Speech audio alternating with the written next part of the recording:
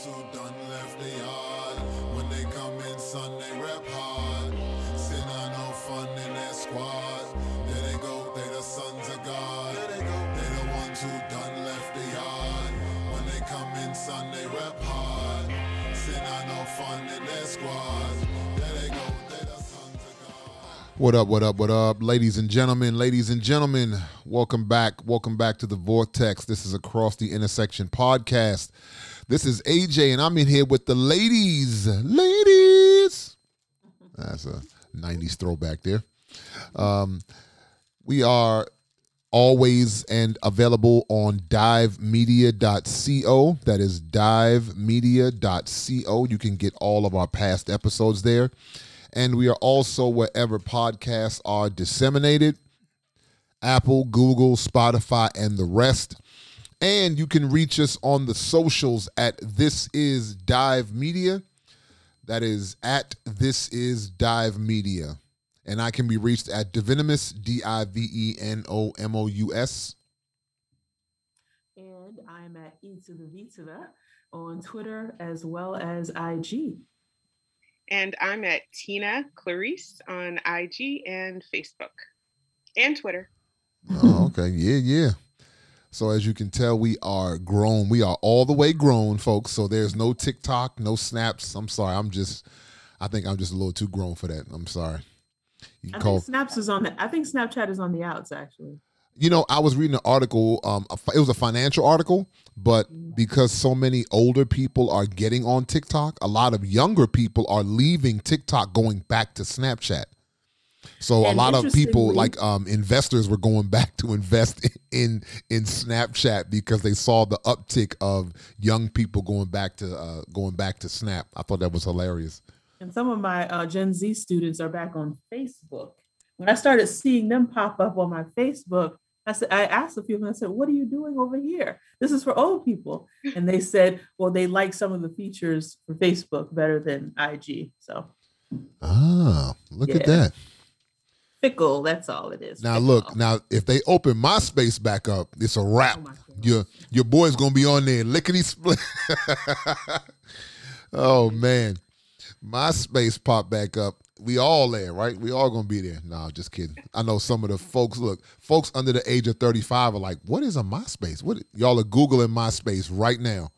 I'll give you a second. Go Google MySpace. You see Tom, and all of them was there. We were all there. The early 2000s was a wonderful time. It was.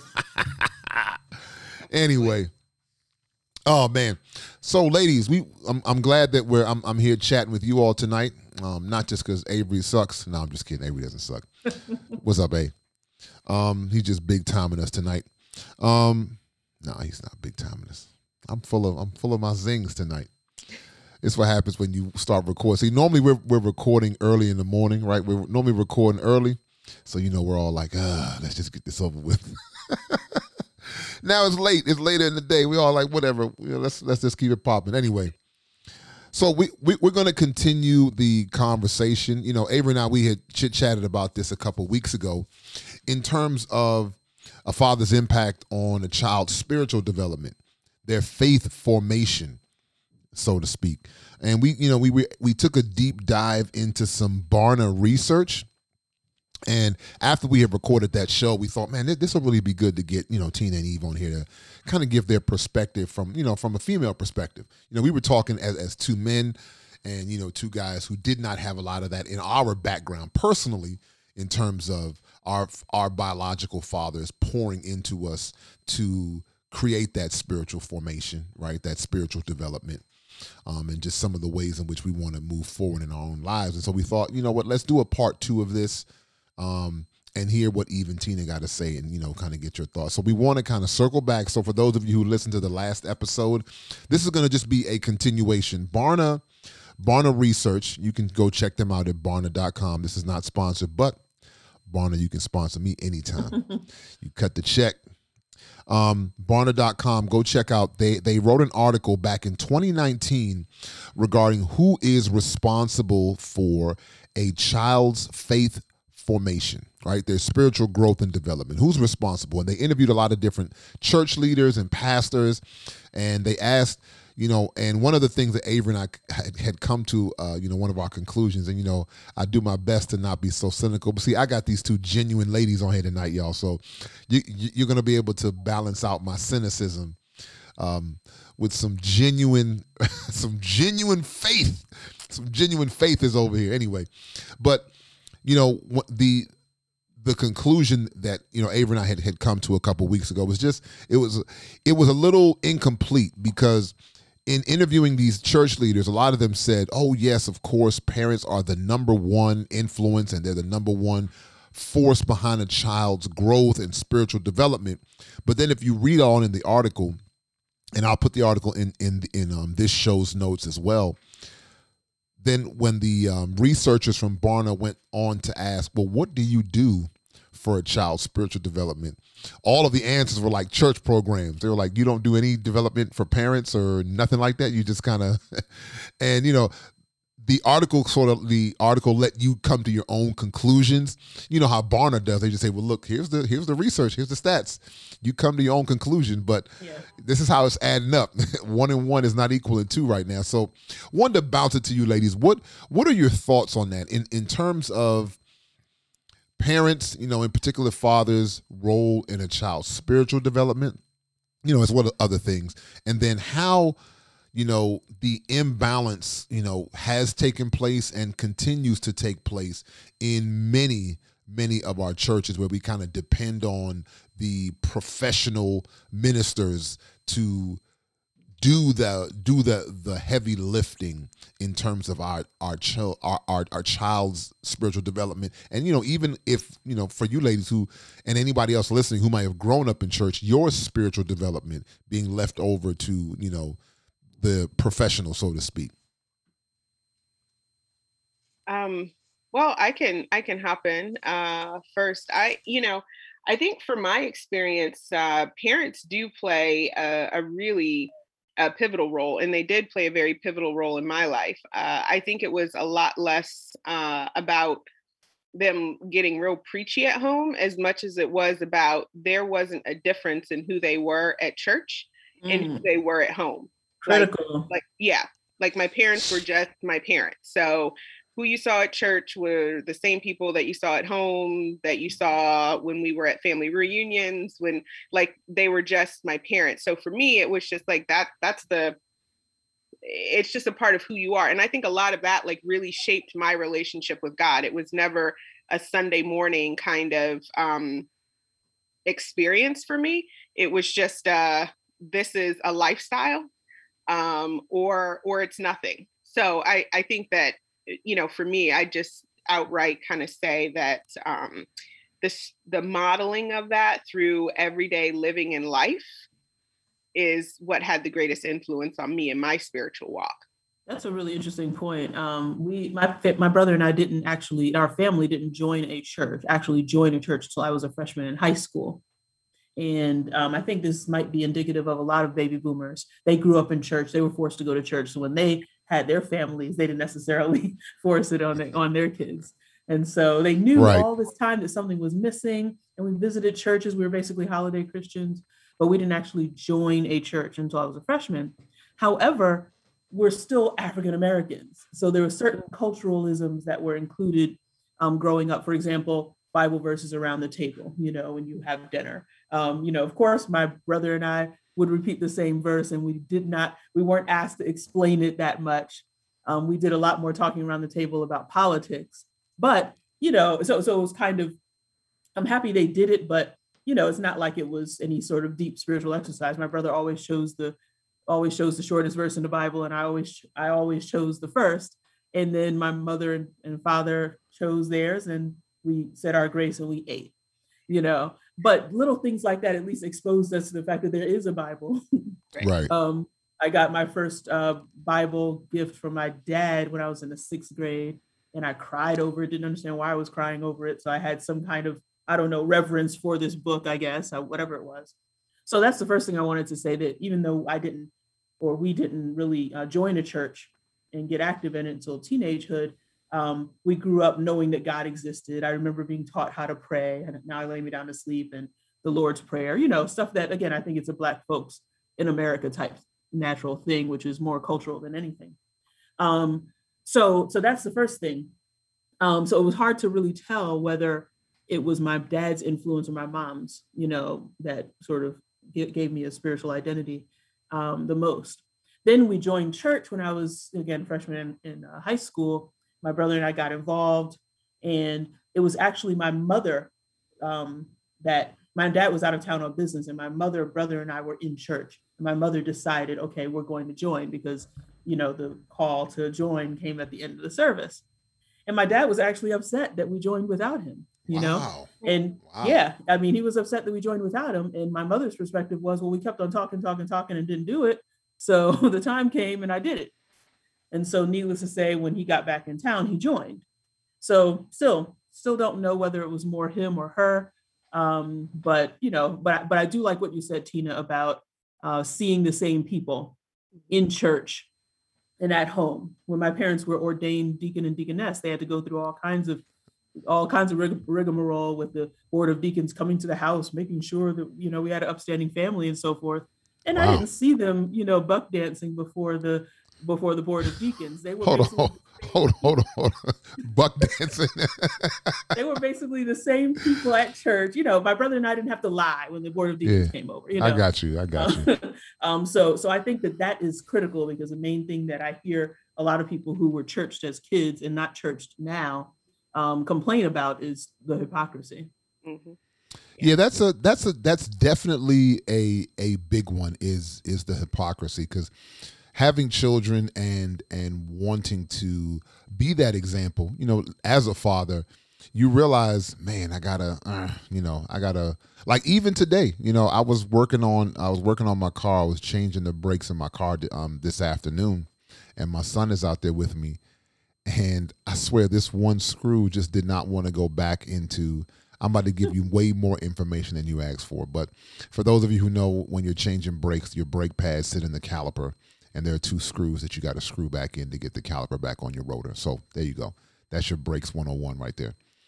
But this one screw didn't want to go in, and we were just sitting there like, well, I'm like, why is it not catching to go back in? I'm sitting there, literally, that's what helped me up, even to start recording, like this one screw. And I'm sitting there, and I want to get angry, and I wanted to start banging things. And I'm looking over my shoulder, and I can see that my son is watching. Like, what's he gonna do? What is he gonna do? Is this guy gonna go nuts in here? And it made me remain calm the entire time. And I remember just telling him, "Yeah, son, I'm a little frustrated right now. It's not working, and I got to get inside to go record tonight." But this screw is just not wanting to behave. So yeah, that lure of hypocrisy, it's always there. It's always there. And then you got to kind of, oh, well, guys, I didn't mean it. I didn't. And it's like you do that too many times, and eventually your children begin to think, man, this ain't real. All this God stuff is just, in the words of the famous poet E. Nolan, it's just some buck dancing they be doing on Sundays. They just in there buck dancing on Sundays, man. It's not anything. But going back to the article, so they interviewed like Catholic leaders, Protestant leaders, and it's crazy because they all believed that parents and the nuclear family had between 96 and 99% of a child's development fell upon the parents. But when you scroll down the article, so I want to get your thoughts on this. Where is it here? It's later on in the article. It begins to ask, okay, if that's what you believe, then how do churches prioritize that belief, right? And they list about 10 things that churches do. And I want you to listen for when empowering parents or training parents actually comes up. So the number one thing that all these leaders who were interviewed as a part of this research study did, the number one answer was Sunday school and youth classes. Number 2 was catechism. Number 3 was a Christian school or Catholic school. Number 4 was encourage children to participate in the worship services. Number 5, Christian camps or vacation Bible school. Number 6, children's church, right? Worship services for children. Number 7, training children in spiritual disciplines. I'm not really sure who does that, but that's just what they call it. And then you don't get down until number 8 in a list of the top 10 things. Number 8 in the list is then training parents for spiritual conversations at home. And that's what that's where that hypocrisy part comes in for me, because I'm like, well, you said that the parents have the 99% of the responsibilities on the parents, yet you don't value training those same parents, right? Empowering those same parents that you said had 99% of the responsibility and the influence and blah, blah, blah. But yet when it comes to what actually takes place, right? Your priorities, because the way that the research says is what are the leaders, what are your priorities? Training those parents for spiritual conversations and spiritual training in the home was kind of far down on the list. I don't know that people outside of the nuclear family, people and institutions within society realize the importance of always going back into the household and training parents for what they contribute to kids. So yeah, it may be important to a lot of these church leaders, but maybe they're coming from the perspective of everything starts with the parent, and the church is a springboard from what the parent should already be doing. I'm not sure if that was maybe a misinterpretation in that study, but honestly, I as a person who was parented but isn't yet a parent, kind of had that perspective that everything starts in the home. The parent is might not be an expert in everything, but you definitely allocate those duties, those tasks out. But you're still that that person who sets the stage for the development of the child. And when it comes to school, you can either say I'll school them myself, or I'll send them out to school. During certain times, we'll go to libraries, museums, but still the parent is the one orchestrating all that. And the same thing with the spiritual life. For your spiritual development, yeah, we'll go to church, but then there's this going on here, going on there. So, honestly, part of me thought and had that same mindset, if I'm reading this correctly, which is that everything starts with that family unit. However, this article actually made me rethink that. Not that the parents aren't responsible, but the thing that stuck out with me in this article is that the most important job requires the least qualification. I think that is so strange, just the way this world is set up, that most important job that exists is parenting, is raising up the next generation. But the only thing that you need, I'm trying not to be keep it PG-13, keep it PG. The only thing you need is bodily organs at work, Uh-huh. And so, and that's such a strange, dynamic. But if it's true, and it is, the reality is that society does need to help in light of that. It might be the parents' responsibility, but people will take different levels of responsibility. So I just thought that was interesting. And I think that maybe the church is saying, the parents are doing their job, but we're just helping them. Yeah, I mean, I guess I'm trying to think about like what I think that parental training would look like from a spiritual perspective. I guess my notion of a relationship with God in Christ is that it does permeate every aspect of my life. Like I think it's back to like identity, and it's who I am. So I don't necessarily, I didn't get a training class on, how to be a believer in business, how to be a believer as a boss, how to be a believer as a sister, how to be a believer as I guess I'm trying to conceptualize what that training at churches would look like outside of providing the sound gospel, sound doctrine, teaching about being embodied by the Holy Spirit, yielding to God, submitting to Him, You know, like I just wonder, like what do we want them to teach parents outside of pointing them to having a deep spiritual relationship with God and allowing other aspects of their life to flow from that relationship? That's actually a very great question. Oh, go ahead, Eva. Go ahead. Yeah, I was just saying, if they're going to be parenting classes, I think an argument would be who better to do it than your spiritual community, because one thing that seems to be clear to me is that for a lot of people, parenting is unplanned. Mm-hmm. Okay, boom, next thing you know, a baby is coming. Mm-hmm. And at that point, help is needed, right? But the first thing is that you have to convince a parent that they need help. And that might even take half of the childhood of the kid. Because remember, the parent is growing and developing through their lifespan at the same time. And then once they are convinced that they need help with this, that they might say is so natural that I automatically know how to do it, which is not true, then you have to spend the rest of the time helping. And so, I can understand an argument being that, well, if parenting does need assistance, then who else should do it, besides the organization or entity that provides that spiritual education? Right. That's something I just wanted to bring up. And the other thing is, really, it could be that some of these churches, they have all these ministries to kids, and maybe embedded within those ministries are some outreach to parents. For example, children's church, what they'll do, I guess, before, I have some friends in children's church, and I believe that what they do before the kid comes in for lesson number 10 is they send something home by email to parents saying, this is what we're going to be discussing.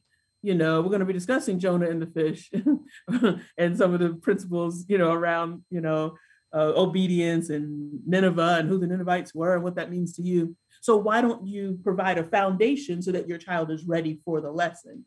Mm-hmm. So that things like that might already be embedded rather than a separate class that says this is how you should be a good father or a good I don't think it should be a class. And those things are actually very good, whether it's children's church or Sunday school or, whatever else. I think there were a couple other ones, Christian schools, catechism, all that stuff, right? You want to give your children the foundations of the faith. And so, okay, they be, yes, for lack of a better term, we can call it catechism, but yes, it's giving your children the underlying doctrines of your faith. All those things are great. But I think, Tina, your question was very, specific and pointed in terms of what else could a faith community do, rather than just tell people like you need to, focus on your walk with the Lord and making sure that you're led of the Spirit of God. And yes, but there are some very specifics that will also be needed in lieu, in addition to that, right? My walk with the Lord is important, and my children need to see me grow and mature and be led by God. But there are some very specifics, like there's a scripture in the Bible that I can think of offhand. I forget its address. But Paul writes, older women, teach the younger women, like teach them about wiveness and motherness, right? That's a very specific and pointed verse. That's not necessarily listen to the word of God and sit under good teaching. That is older women, pull this younger woman aside and tell her how to submit to a husband who doesn't always deserve that honor, right? Mm-hmm. Like that's something that needs to be taught, because you can sit under great doctrine, but if you're living with a man you don't feel deserves honor, but God commands you to honor him, how do I wrestle through that, right? You have to wrestle through. Go ahead. As an aside, AJ, what you just said might answer the question about who should approach who. There's a big question among, the younger women. Should I go to the older woman? And the older woman, should I go to the young? Well, I think that might tell you the instruction is that the older woman should be the one to approach the younger woman. Facts. And I mean, same thing for men. There are, struggles and various things, again, that are very specific to being a husband. And then they're different than being a father. I remember talking to a brother who was married, but they didn't have children yet. And I can even drop this nugget for you and Marvin, right? Like, because I was telling him about kids, and he was like, yeah, man, it's like, when I got married. And I was like, bruh, It's not really the same. And the way I said it, the way I told him was the difference between being unmarried and being married is that's the same difference it will be being married and then being married with a child. It is literally different. A married couple and then a family are two different organisms. they are not the same. They may resemble one another, right? But they are different species, and those are things like you need very specific teaching and training in some things. And so that's why I found the article, peculiar in terms of their responses, because it's like the leaders understood parents are the number one influence and they are the number one force in a child's development, but yet they don't prioritize those little niche trainings and very pointed and specific things that need to be poured into people to teach them to be parent. Like you could love God and give your whole heart to the Lord and the Holy Spirit will direct you, but you could still royally fail at a lot of different things as it pertains to your family and their spiritual development. But I still think it goes back to a pointed question, like of what exactly are they teaching? I mean, the Bible, yes, okay. Even if you go to that Timothy scripture and older women teach younger women how to love their husbands and love their children, you have to unpack like that unpacking of loving your children and your husband. Like what is that class? Like I understand, like my husband and we're going to get like an infant care class tomorrow, right? So that's going to be infant CPR and, just signs to watch out for this, like some of the practical, natural aspects, right, of just working with children and, taking care of them. When you get into the spiritual aspects, like I guess like I'm just curious as to, this is how to love your children 101. Okay, that's so the scripture where it leads you is, older women teach the younger women how to love your husbands and to love your children. So then where is that coming from outside of like, I guess, an older woman's relationship with God, her experience in having raised children and, do we have to check and make sure her children were like good and well behaved their entire lives? Because then like, if you listen to them, it's just like, well, I don't really like the way your children turned out. Like your children hell raisers, man. What you telling me? What you telling me? They just turned and got on the good path at like 25, but they were like little hellions up until 24, So I guess like I'm really curious, like what are some of the topics, like practically speaking, moving from that scripture into like, what is the name of the class? And like what exactly is it other than, again, anecdotal from what somebody else did based upon their spiritual walk with God? What is that class? What are those classes? I'm gonna let Eva jump in because she knows where I could kind of go with that. So I'm gonna let you. Yeah. I mean, actually, it's sort of an aside again because when you're opening a can of worms that speaks to the fact that the church, that the local faith community needs to be ministering to your whole self, right? Like so your whole self, your relationships with with your kids, with your spouse, your health. I mean, it's not a thing where just preach the gospel and shut up, and that's what we get when we bring up some of the social issues that are going on right now that the Bible does speak about, right? The Bible does have something to say about some of the social issues, as an example. And so when you're told, when you actually are part of an evangelical movement right now that says, nope, I don't want to hear anything, just preach the gospel. Unfortunately, that extends to other areas. So if you tell somebody not to talk about, about police violence because they need to just preach the gospel, who's to say that doesn't apply with parenthood and being able to guide people in that area, right? Or in terms of finances or in terms of health, in terms of all kinds of stuff. So what you just, I wasn't going to speak directly to that, AJ. I know you have that one, but I just, it was just obvious to me as you were talking, that when a minister preaches, and the preaching ministry is just one ministry within that whole spiritual community. But when he gets up there and preaches, these are some things, these principles of parenting and child rearing and psychological development, developmental psychology of kids throughout their childhood, which is extremely important for parents to know. Otherwise, they will wring a neck in a minute. So, if you don't know where your child is developmentally or what the next stage of your child, you don't know what the heck is going on. You think the child is just being a terrible person, and all that stuff.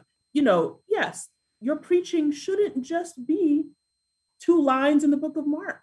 Speak to and preach to the whole person. Yeah. I think that, and this is why, ladies and gentlemen, I said I needed this genuine ideological, faith on here, because y'all know I think that because Tina's question is coming from a very genuine place, I want to try to give it a genuine response. Not that I have all the answers. I just know what I've tried and the things that have worked and the things that I haven't seen worked. And I think that the first part of the question, even though it's very genuine, I think that's where we are, and that is what sets us kind of on the wrong sort of path, because I don't think it should be a class. And I know you weren't saying that out of some sort of ulterior motive. I know it was a genuine question, but I think that's part of the problem is we make it into a class. And, you go to a couple classes, I've gotten certifications, right? You go to a couple classes, you get certified. All right, go. You're on your way. Have a good day. But things like, parenting and being married and just living the life that Christ would have us to live, like those things can't be summed up in a class, right? This is not risk management, like this is like people's lives at stake. And so I think that's part of the problem. We've turned it into sort of a class type thing. We've made it transactional, which is, been one of our biggest mistakes in the kingdom of God, for those of us who follow Christ. In the house of God, we've made things transactional. Come to these 4 classes and you'll be a great parent, right? Come to these 2 classes and we'll set you up to find your spouse. Or come here for 3 classes and we'll show you how God wants you to be to prosper. Right. Like life in Christ is not transactional. I think that it like that scripture that we keep quoting, the older women teach the younger women. Like, come to my house, spend some time with me. Watch what I do when my husband comes in here with an attitude, right? Watch what I do when my children lie to me or are being rebellious. And conversely, men, watch what I do when my wife is disrespecting me. Watch how I still love her. I want you to watch, right? Watch how I treat my children. Watch how I treat those in my sphere who've done me wrong, right? Who we have bad history, but watch how I entreat them. These are the things that take place over many, many years. And so I think that it speaks to the restructuring that needs to take place in many of our faith communities. Because people's, like I said, people's lives are at stake and they go to 1 or 2 classes. Listen, I've been victim to that. You go to 3 or 4 classes and then you come home and you think you got it and then you fail. You're like, but the guy in the class had to do this 3 times and click my heels and I could be on a yellow brick road. What happened, right? And it's like, well, because this thing is not transactional. It requires your full investment into the success of another. And so that's why when I saw that training for parents, spiritual training for parents in the home, like that requires the one training as well as the one being trained to have themselves be fully invested in the success of the training, right? Not just all right, see you later. Like, I'm going to end with this. There's a brother I heard, he was talking about divorce in Christian circles. And he said, why don't we go back and we start taking the minister's license from all these guys who married people and who got divorced in 6 months or a year, Like all these preachers out here that's been marrying folk, and if 30% of your marriages ended in divorce in 6 months or a year, I'm coming for your license. I was like that, because that just shows me, were you really fully invested in these people, or did you just get a check to marry somebody and you kept it pushing? So anyway, we got to restructure. I think we just got to restructure a lot of stuff that we do. You're talking about organic church. What's that? You're talking about organic church, doing church, or doing, I should not even use the word church, you doing your spiritual life within your spiritual community organically. Yeah. And I guess I guess what I was getting at, like with a class and things like that, to me, I would assume that this research was based on more of what we're seeing in terms of a current contemporary traditional church model, right? Right. So when you're asking that question, even though they're saying parents are the most important, I'm not sure what kind of answer could come from that church structure, or what they could do other than having some class or course. And if there's some class or course, really, what would the topic of that be? Because I feel like it keeps coming back to, how are you living your life? Like, even with the instructor, if an instructor, quote unquote, or someone that's we're coming back to discipling, really, right? Like it has to be a home, organic, outside of the four walls of a Sunday morning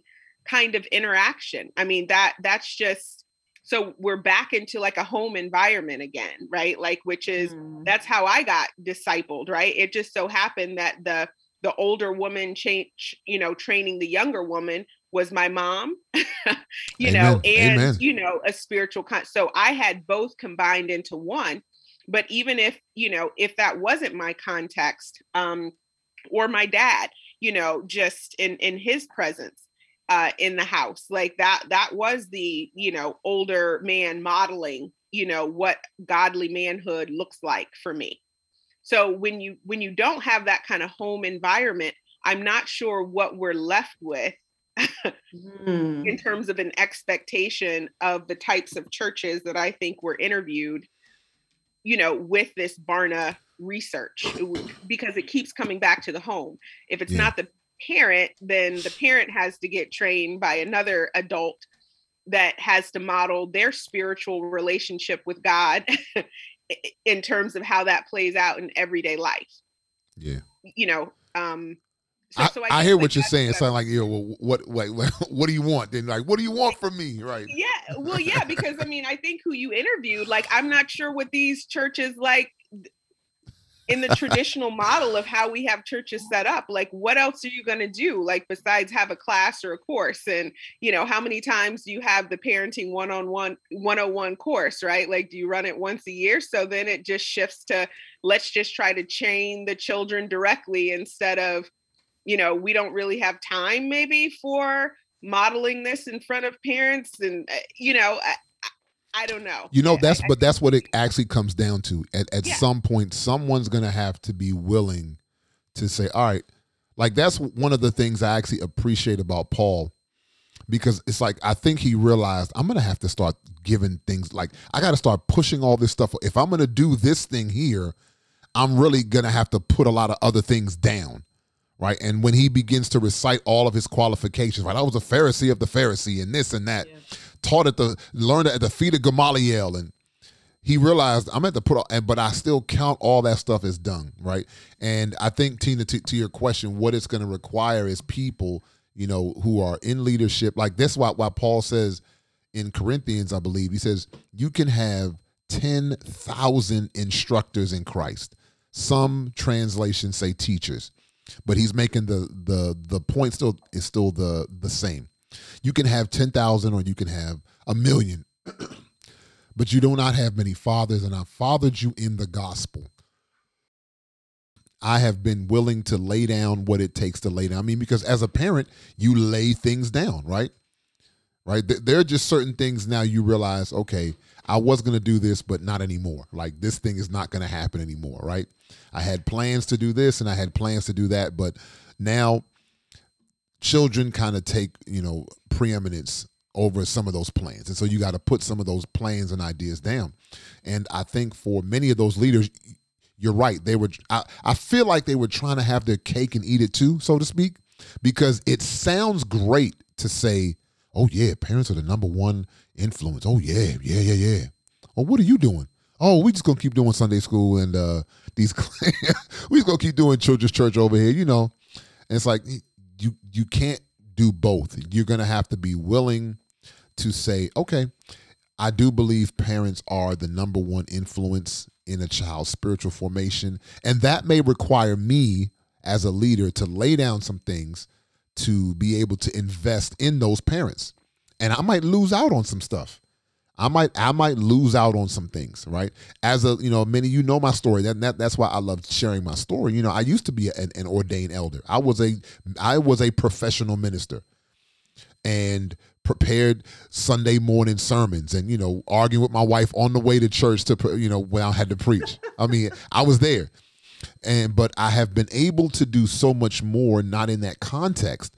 I disciple people one-on-one. I just didn't have the time for that before, especially if you're not on staff at a church and you're, what's it called, bivocational, right? Well, I had a full-time job. I actually had 2 jobs and was also an ordained elder helping to lead a church. You don't have time to be sitting down with people one-on-one and investing in them. You don't got time for that. I mean, we all can be realistic. We don't have time for that. So, and many of these leaders probably had the same issue. They didn't have time for that, or they don't have time for it. So we try to set people's spiritual life on autopilot with these programs. And I just think we're kind of seeing the repercussions of that. We're seeing it all around us. And so I think it just requires a certain generation of leaders to be willing to lay down what's going to be required to lay down to invest in people to the degree that you just mentioned, Tina. Yeah, I think it also can, as an educator, I know the importance of classes and curricula and courses. And so, we don't want to throw out babies with bathwater. We know that there's a place for it. There's Right, certain things right. that, when you have the older woman, and of course this speaks to having not just mentorship, but relationships that are multi-generational. Right. And real relationships. So that means that you're spending time with older women and you're spending time with younger men, and actual time is being spent. And so certain things are going to be taught through that. And, almost to AJ's point, when you're discipling or when you just are building relationships and walking this life with someone, not only do they get to see you modeling the right thing to do, but they also get to see you modeling, when you mess up, when you snap at your wife. Exactly. And, and then you're able to use that as a teachable moment once you stop huffing and puffing. At some point you can use that as a teachable moment. But yeah, so there are certain things about parenting that are specific enough that, yes, they do need to be taught in class. I mentioned developmental stages just because that's just extremely important. Toddlerdom. Toddlerdom is the most insane notion in existence, and you have to understand that this creature, Yes. this creature, is All of that. supposed to be selfish. This creature is supposed to be about him or herself, and every single thing is not that they don't love you, but they're at a stage where they need somebody to say, "I value you."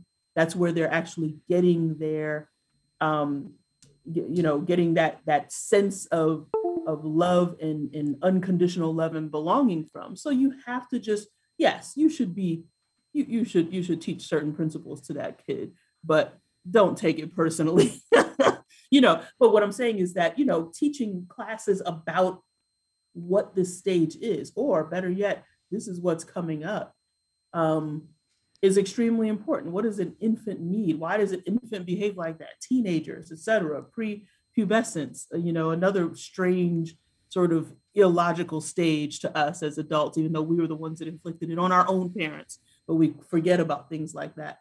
So yeah, some things should be taught in a classroom setting, but I think they complement each other. Right. Yeah. Those things should be kind of like the side dishes instead of the main course. Yes, because you could be with an older woman, right? And through those discussions, she would say, you should probably go to a toddler class, right?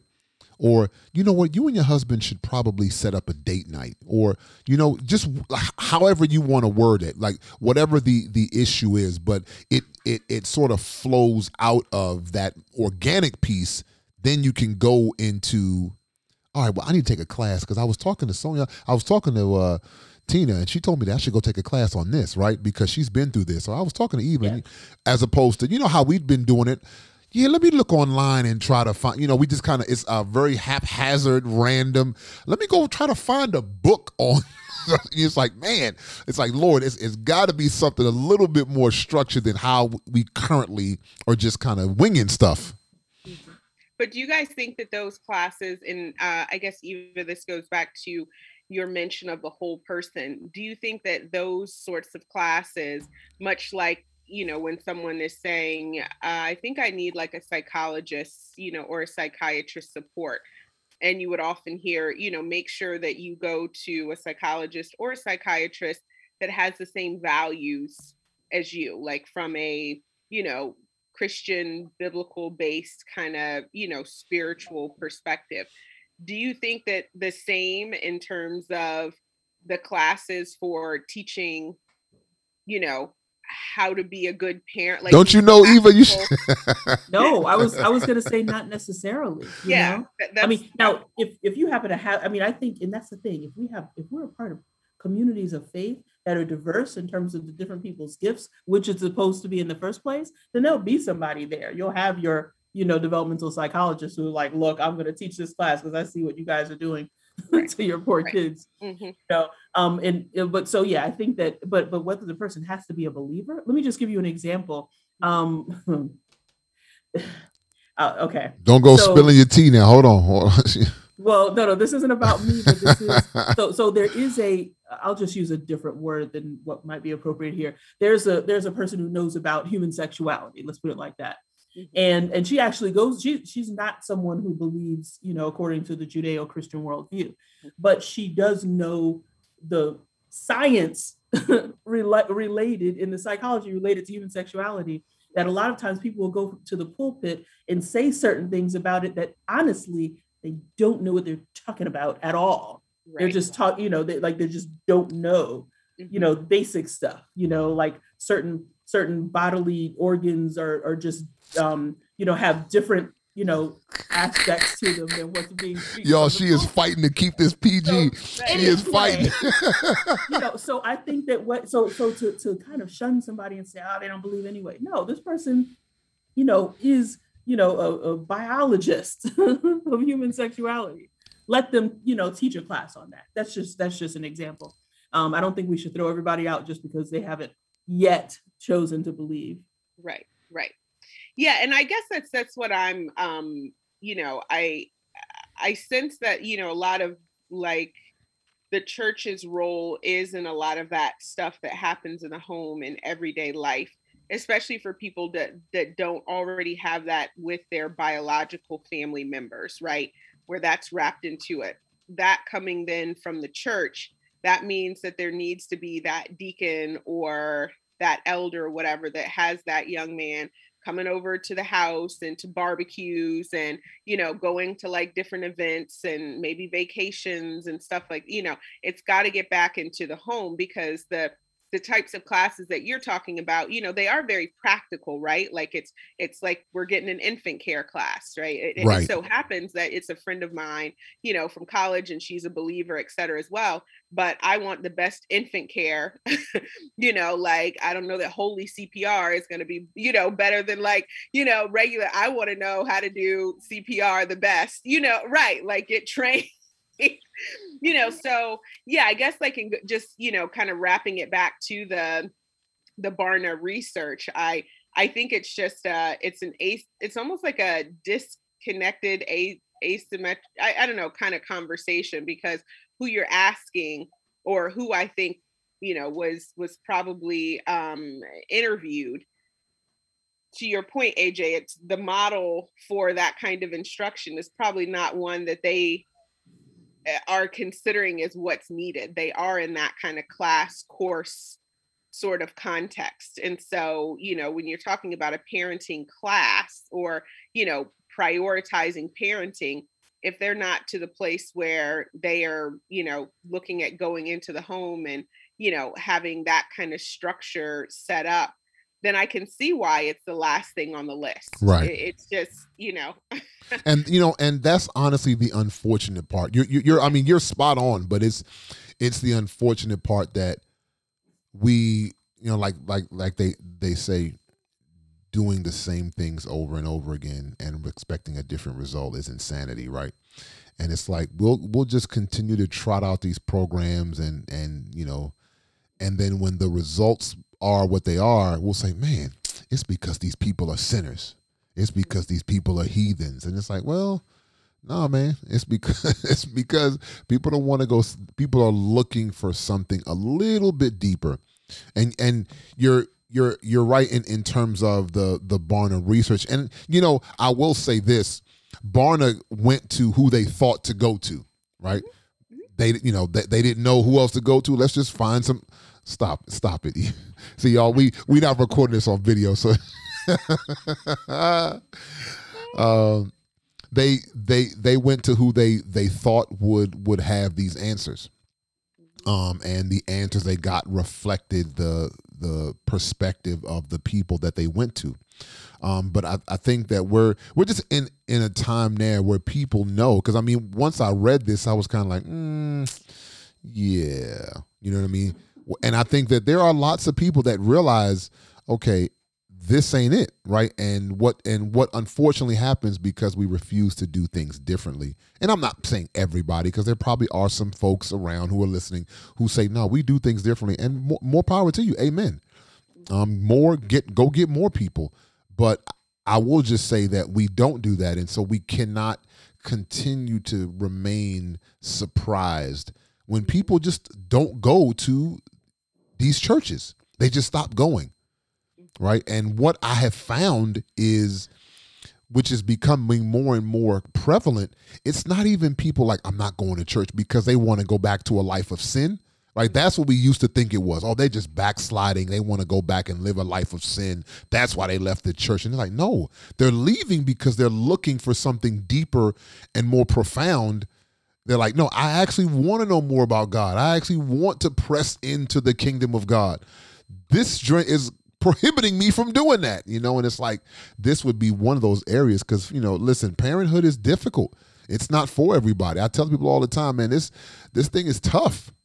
I mean, this is tough. Listen, being a child growing up is tough, right? That's also difficult. Becoming an adult, making it to adulthood is tough. And then to have to try to replicate that is doubly difficult. And so we just have to, I think we just got to be a little bit more skilled. I think Psalm 33 talks about how David encouraged them to don't just play the instruments, but play them skillfully. He talks about how you are to use your talents in a skillful way. Like, don't just start banging things together. Play it skillfully. We're playing this to the Lord, right? And so it's like, I think similarly, man, listen, these people are looking for something a little bit more profound. Exercise a little bit of skill. And if you don't have the skill, to Eva's point, go find somebody that has the skill, right? Win them to the kingdom so that they can then bring that skill into the house of God, man. I will interject that I think some of the trend, though, for small group is helpful and taking a step in the right direction, right? Like, I know that has been a trend with churches, and I know specifically Marvin and I, when he was already attending and a member of a certain church, and so I joined that church as well. But the specific small group that we had talked about getting in is, we prioritize being in a group with a lot of married couples. Like, that was the small group that, I said I wanted to be a part of. And so, like, that has actually been like really helpful, because then as we're talking about, different topics, and, the way our small group topics are picked is like, it looks back at like a sermon that the pastor taught, like on a Sunday. And then, you get to kind of discuss it in more depth during that small group. So we get to hear and see like couples, like weighing in. They're in the small group. We're listening to them in their discourse. They're talking about, like their life experiences from the context of that particular sermon topic. before the pandemic, we'd plan things like barbecues, or, events where we would get together in person. Some of the couples came by, like when we had our curbside baby shower, so some of that is like where there's some opportunity for, I guess, getting involved um, in personal lives, and I know some of the men on the call who are fathers are like, said to Marvin, like, yeah, Marvin, we need to get together, so we can, kind of chat it up. And I think Marvin is completely open. Certainly. I think it's actually like the more organic piece of it though, is like with Marvin and my dad. Like Marvin watches like everything my dad does. It's hilarious, Wow. right? Like, and then he tries to bring it back. Well, your dad did. I was like, wait a second. I didn't marry my dad. Yes, I was a lot of, but it's like that becomes like his basis of Hey, like. that's a man of wisdom right there. He like, listen, your father was doing this. Right, exactly. He does. Like, so he's like, I'm all good because you know what, your daddy. I watched him, and my mom laughs because she's like, oh, I need to tell you, my husband, then make sure he knows Marvin is watching everything he's doing. So yeah, but yeah, I think small groups is like perhaps like where there's the best opportunity, I guess, if we're still kind of staying in this traditional larger church kind of model. To me, small groups is like if there's any hope of, I don't know, redeeming kind of the Any hope? Yeah, like church structure, and having some sort of instruction. Yes, I think that's the that's context. a definitely in which good it can starting happen. place. Yes, that's Yeah. definitely a good starting place, because the end of the article, just as we kind of come around third base here, the article ends with a very interesting quote. It quotes Barna's senior VP of research, as well as a couple of the pastors, but it says that in this study and several other studies that they've done with Christian parents, their research group has found that the parents crave guidance on how to educate their children, knowing that their children are growing up in a far more secular world than their own. Parents want to hear more on these issues. And church leaders, and then this is what Barna's VP adds in, church leaders have the opportunity to develop a unique community for faith formation by bringing in parents, school administrators, other leaders together in partnerships for faith development. They said that this study just illustrates the disconnect between the groups. And that's, again, because Barna's not going to point you in a direction. They're just here to say, hey, there is a disconnect here. You guys need to do something about this disconnect. And so, for those listening, we're not here, again, we don't want to try to beat up, but it's to highlight these areas to say, hey, here's another reason why we should probably pivot and do something a little different, because there's a clear disconnect. If you have parents who are craving, right, the training necessary to advocate for this spiritual formation, this spiritual maturity in their children, in their families, and you have these leaders saying, yeah, parents should be doing this, there's the disconnect there. Something has to come in to fill in that gap. And if it's a small group, listen, do something organic. Get together with some, like we talked about that scripture. If you know a married couple and you have questions and you trust them, reach out to them. Hey, do you mind if my wife and I come over, my husband and I come over? Hey, if you are desired to be married and you see a married couple that are doing things that you think are, of good report, hey, you mind if I just come over and ask you guys some questions? You mind if we just kind of build and begin to talk consistent, like begin to do these things on an organic level?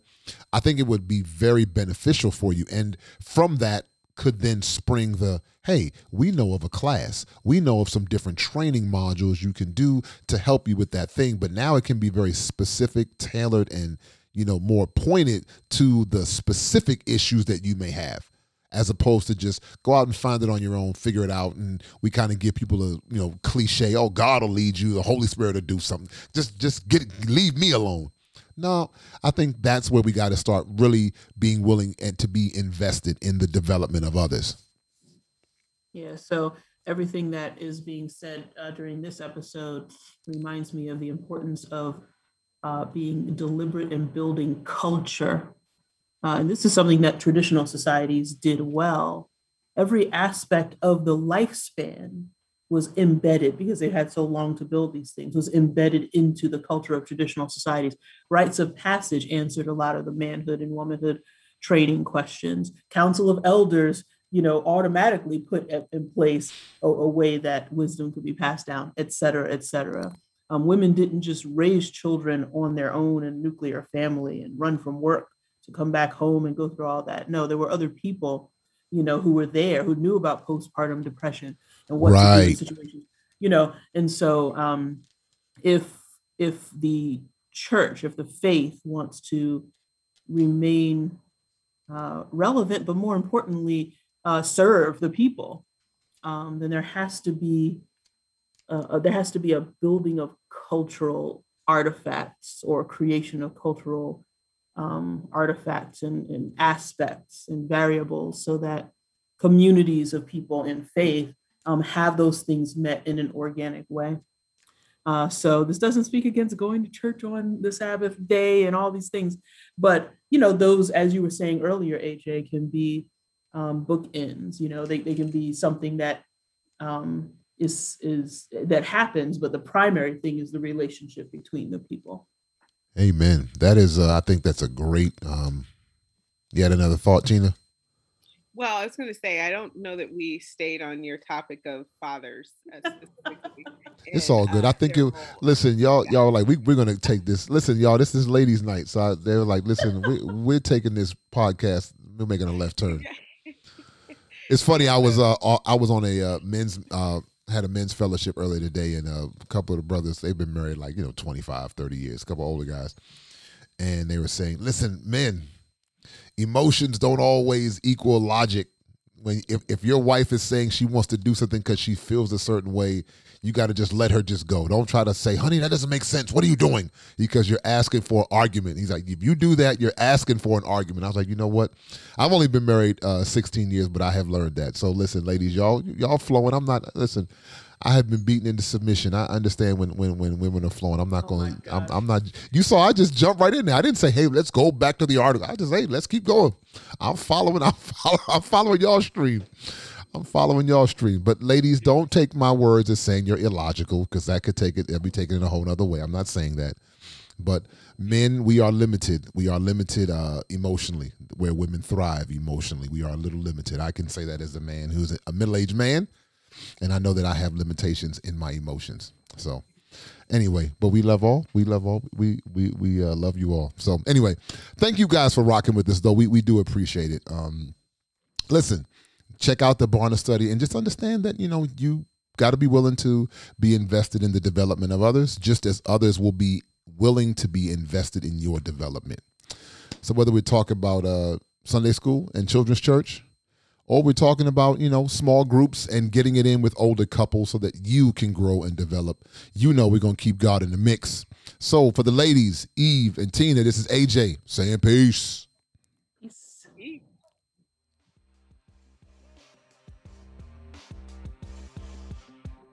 the ones who done left the yard.